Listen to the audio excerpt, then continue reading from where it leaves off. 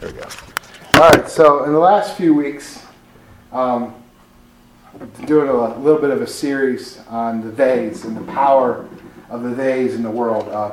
They being, tradition, culture, society, people, just hidden things sometimes that are drawing our attention, or drawing our presence. Courtesy of that sermon of Eric Ludy's a few weeks ago, kind of inspired these messages. And today I want to kind of carry off from where we left off on Wednesday. And we're going to be in John chapter 9, starting in verse 24. And today's message is called Spiritually Blind. And we see in the word that we're going to read today how so many folks were just spiritually and physically blind to God's greatness, to His mercies, to His glories, to what He is offering us in His salvation. And they just couldn't see it because they wanted to see things on how they've always seen Him or how they wanted to see Him. And that power of the world, as Jesus always talks about, especially throughout John, is just very prevalent in this passage. One thing to note, this passage is about the healing of the blind man. And prior to this, Jesus had, on the Sabbath day, had gone up to the blind man. He had spit in the ground, had made clay, put the clay on his eyes, told him to go wash in the pool, and then he was able to see. And this raised into just an immense amount of ruckus in the spiritual and religious community because it was a Sabbath day. And although it doesn't specify completely in the scriptures of the Old Testament that you can't heal on a Sabbath day, the Pharisees and the scribes throughout time, throughout seasons, throughout hundreds of years, had added hundreds of laws to what you could and could not do on a Sabbath day. And one of those was you couldn't heal, which honestly doesn't make much sense. But we see in the world today that there's a lot of laws that honestly don't make a lot of sense. Right. And this is the same thing that happens in humanity. You hear the phrase, history is always deemed to repeat itself. And it's true. If you study history, from culture to culture to culture, you see how history just constantly, over hundreds and thousands of years, repeats itself. We even see it in the Old Testament to modern day societies, or societies that have already come and gone, that we see the same transitions, the same things that have happened. Because humanity will always go to sin. Humanity will always go towards that curse. Humanity will always listen to the theys in the world and other things because we got the curses, we got the sin in us. And that was part of the fall. But when we listen to God and we trust in Jesus, our eyes are opened. And we see things differently. We don't see as the world sees anymore. And that's part of the Greek word ekklesia, being called out of the world. Brother Steve mentioned last night how he said that he wasn't sure where it says in the Word, but we're not to live in the world, we're of the world. And it's not specifically in the Bible, but it's referred in John 14, and it's also referred in John 17, that we are separated from the world.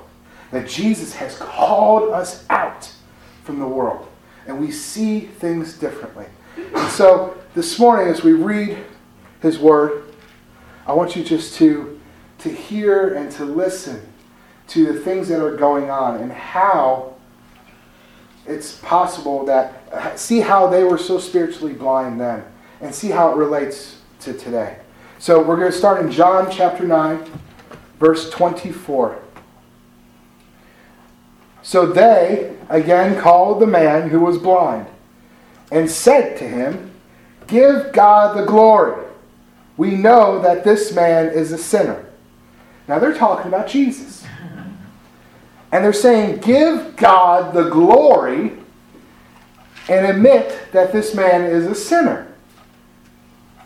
That don't sound right. It just don't sound right at all. But when you're blind, you don't see your sin. when you're so focused on what you have got your mind on, it is so hard to see anything else. And the Pharisees are so deep in their own ways, their own tradition, their culture, what they have built with their own two hands, that they are willing to go to the extreme to say, give God the glory, and call Jesus a sinner and a liar. Basically saying, call God a liar. And he answered, this is the blind man, he answered and said, whether he is a sinner or not, I honestly don't know. But one thing I do know, that though I was blind, now I see. And then they said to him again, what did he do to you? How did he open your eyes? Now, where we are in the scripture, the blind man had already explained to the Pharisees, he had already explained to these folks what had happened. They had even called in his parents, and the parents were so afraid to offend these leaders that they denied any responsibility and passed it all back onto the son, because they did not want to be cast out of the synagogue. They did not want to become the outcasts of society and culture. They weren't ready to be called out. And so they call back the blind man. And he knows they're trying to entrap him. He knows they're trying to set him up and say, oh, tell us the story again. Perhaps he might say something different this time, and we can hook him with that. Has that ever happened to you? That you've been in a situation? I know it's happened to me many times. And somebody in a leadership or a higher position will come, oh, tell me again what happened. I just told you. Why do you want me to tell you again? Because every time you tell it, they're hoping to get some kind of piece of snippet off you of information that they can use against you. Mm-hmm.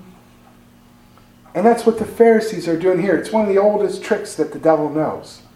He loves to constantly badger us to the point where we start to make mistakes because we get nervous. And we're like, oh, wait, what did I say? Did I call Jesus a prophet, or did I call him the Christ? I can't remember.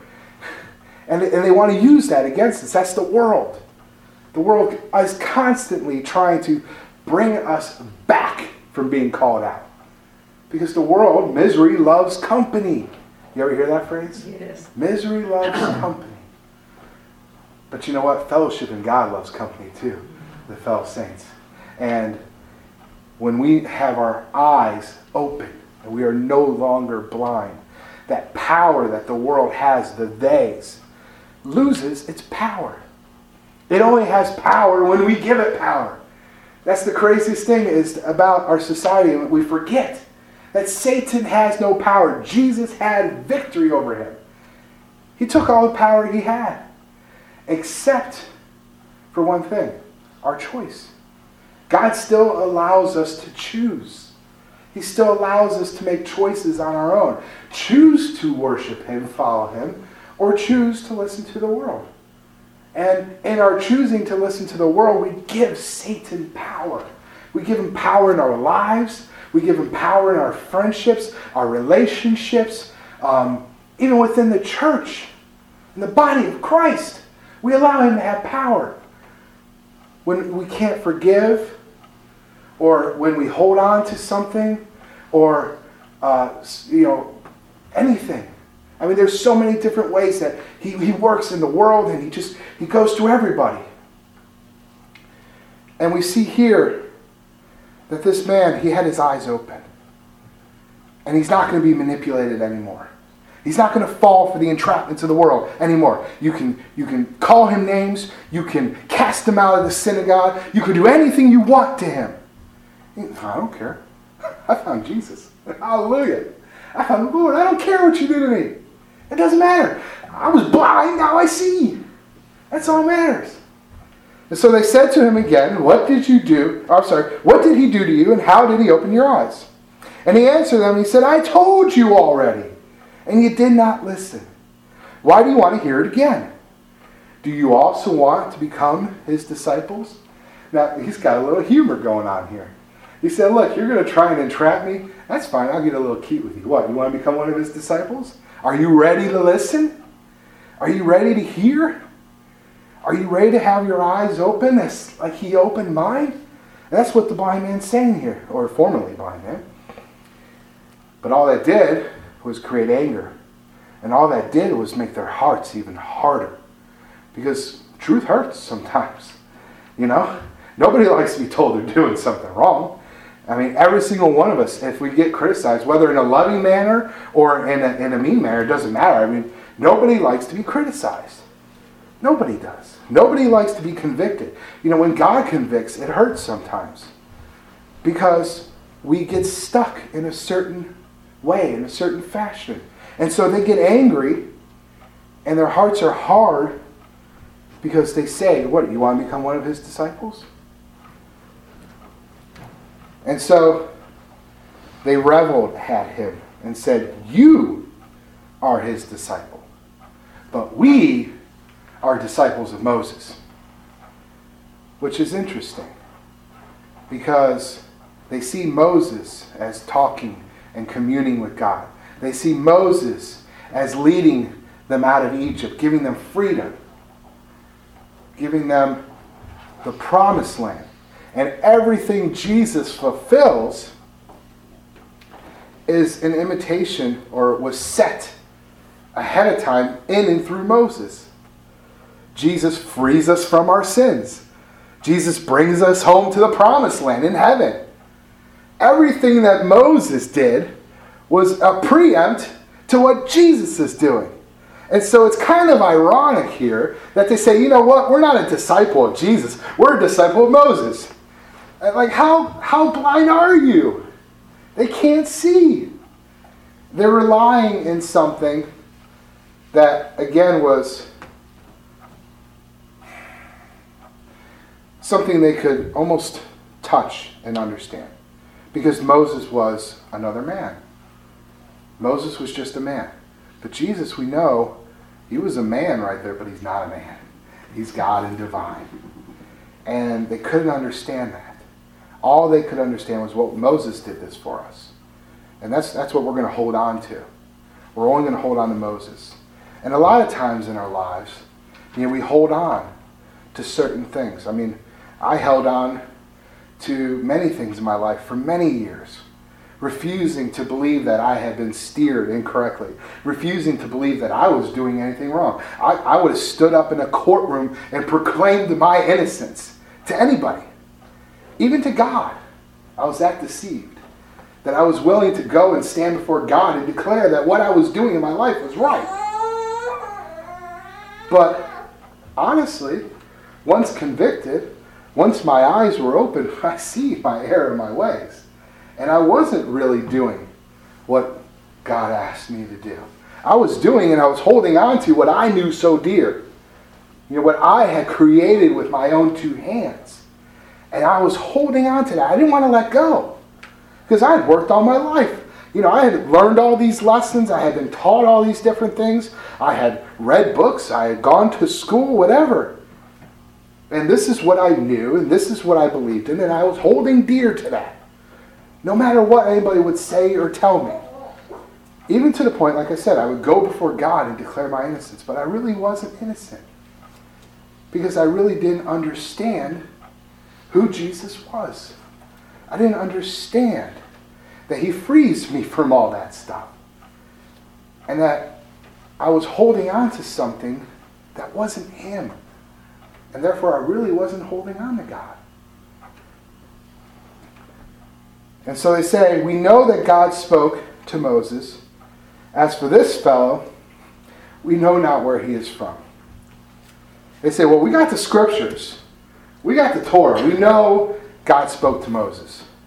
This dude, his dad's a carpenter. He's from Galilee. We don't know who he is. The problem is they didn't really want to know. They didn't really want to know. They were still spiritually blind. And this is great. Because this is such a great testament to when Jesus opens our eyes. Listen to what the man says. The man answered and he said to them, why, this is a marvelous thing that you do not know where he is from. What a marvelous concept that you don't know where he's from. Because he has opened my eyes. Now we know that God does not hear sinners. But if anyone is a worshiper of God and does his will, God hears him. And since the world began, it has been unheard of that anyone opened the eyes of one who was born blind. Unheard of. He said, you know what? You want to go to your scriptures? You want to say that you know God talked to Moses? Go to your scriptures. Where does it say in your scriptures that somebody has ever opened the eyes of the blind? It has never happened before. Now you tell me that how something that has never happened before in the history of humankind, that this man is not from God. How is it possible? This is what a marvelous thing that you could have created in your own mind, that you are so blind and so deceived to see truth in front of you and still hold on to what you dear most, more than the truth itself. And see, the world will do the same thing to us. The world will say, well, how do you know you were saved? Well, how do you know you're going to heaven? How do you know you were healed? How do you know this miracle took place? How do you know it's not a scam? How do you know all this is real? How do you know this is all the words in the Bible are from the Spirit of God? How do you know Jesus really existed? How do you know this? How do you know that? The world does the same thing today. Still can't see truth in front of it because they want to hold on to what they know dear. And they want to hold on to it with everything they have. And yet this man, he just points it out so clearly. Never in the history of mankind has anything like this ever occurred. Ever. How can you still be so blind? And he says, if this man were not from God, he could do nothing. Right. Amen? Mm-hmm. How does anything happen of that kind of miraculous event if he's not from God? I mean, even if you weren't ready to believe that he was the Son of God, how can you deny God working in that circumstance? You can't. You can't. And they answered and said to him, you, they say to the man, were completely born in sins, and you are teaching us, and they cast him out. And that's what happens today. So often. For anybody who still has a hard heart, is not willing to listen, immediately it's like, oh, who are you to tell me? Go away. I don't want to hear it. And that's okay. I think sometimes we forget that that's okay. Because we're not trying to please the world. We're not trying to save the world. Jesus already did that for us. If God cannot open a hard heart, we certainly can't. And so if, they cast us out, well, we've been called out. What are you going to cast me out from? I've already casted myself out voluntarily because I stepped out and I believe in Jesus. And I'm going to follow him, not the world. So I've already called myself out. What are you casting me out from? Can't cast me out from nothing. And this man knew this. Empty threat doesn't mean anything. You're not hurting me. And here's the great part. Verse 35. Jesus heard that they had cast him out, and he went out and he seeked him out. He found the man. And Jesus does that for each and every one of us in our lives. When we stop listening to the world, when we stop living by the world, and we stop listening to the days and the influences in society and culture, and we allow ourselves to step out as his called ones, to cast basically ourselves out voluntarily, Jesus is always right there. He will seek us out individually because he calls us out to him, and he will seek us out. And we've all had these moments where he says, do you believe in me? At that moment when Jesus says to you, and he goes, do you believe in me? And we've been called out. We've had our eyes open. We see You know what? The world isn't what we thought it was. And all these things that I've grown up knowing and I've put my stock in and I've put all my efforts into, I see now I've been manipulated since day one. And that all this stuff that I've been putting all my effort into is just worthless. And that there's something greater. And it's greater in Jesus. And he comes to us and he says, do you believe in me? He says, verse 35, do you believe in the Son of God? And the man answers and he says, who is he, Lord, that I may believe in him? Now you got to remember, when the blind man last was with Jesus, he heard him, but he did not see him. Because remember, he was still blind. He went in and he washed in the pool, and then he was able to see. But Jesus wasn't there then. Jesus was there when he put the clay on his eyes.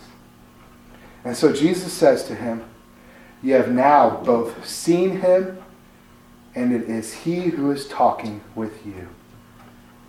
We remember in the Old Testament, God's name is I am. In Revelations, Jesus reaffirms the fact that his name is I am. I think it's also in John or one of the other Gospels, he does the same thing. He says, I am. You have seen me now. Your eyes have been opened, and you see me now. And praise God when we see him. And the man says, Lord, I believe. And he worshiped him. What a wonderful and beautiful thing when we see Jesus. And we see him in the highs in our lives, and we see him in the lows in our lives, and we see him in every season that the world and life takes us through. That we are always able to see Jesus. What a beautiful thing that is. We don't have to see things of the world and be so lost and be so confused and not know why things have happened and just be just utterly desolate upon ourselves and go, I tried everything and I keep failing. I can't do nothing right. But Jesus says, you don't need to fail anymore. You can always succeed through me. Because I'm going to free you from everything in this world. Everything, your own sin, the binds and the chains that have been fed into you, the cords that have attached you to this world. I'm going to cut them all. I've severed them all. I've paid the price for your life with my blood. I've done everything for you. I freed you from this life, and I'm going to even free you from death. And now you can just trust in me. And again, we may not understand everything, but we have something we didn't have before. And we sang about it this morning. And that's peace, comfort, rest in our God, our Almighty God. Because our eyes have been opened. And a little note. In the scriptures, the man calls Jesus first a prophet in verse 17. When they ask him the first time, who is this man? He says he's a prophet. But in verse 35, we see that he calls Jesus the Son of God. And we all have those steps that we walk through. We all kind of know who Jesus is, but we don't really. And God will progress us through something in our lives that'll take us to the point where we say, you know what? Yeah, I believe. That's the Son of God. He really is the Son of God. And I'm going to surrender my life to him. I'm going to love him because I see now. My eyes have been opened. I'm no longer blind. I see what he's done for me. I'm just going to surrender my whole entire life to him because he's given me a new life, a new mind, and a life for eternity as well. Praise God how glorious he is. Praise God.